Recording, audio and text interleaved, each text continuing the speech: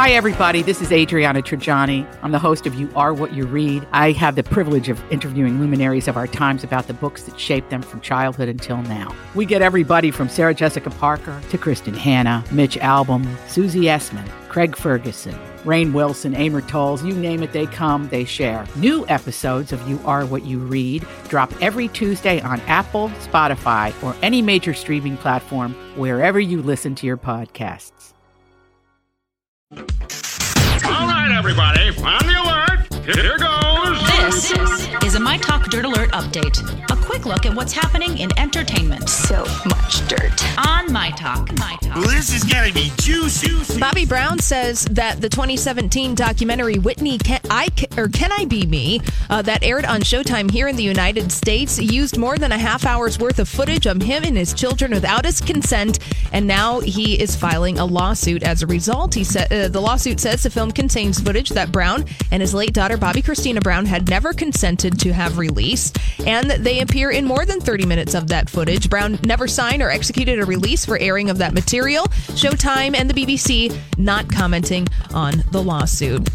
And in a video for Entertainment Weekly's AQUAMAN, the movie's co-stars Amber Heard and Jason Momoa are discussing the ins and outs of their superhero outfits, basically saying that they're so intricate and you can't breathe and, well, you can't do anything else that one needs to do throughout the day. But they said, you know, it's not that easy doing it for us. And, well, this is not necessarily entertainment, but it's definitely pop culture related.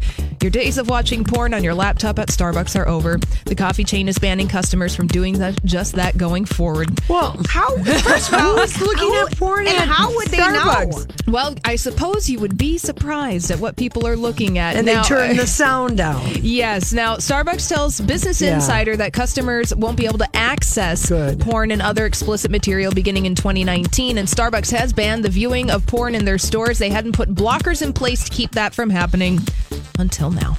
Wow, I didn't even know. Right.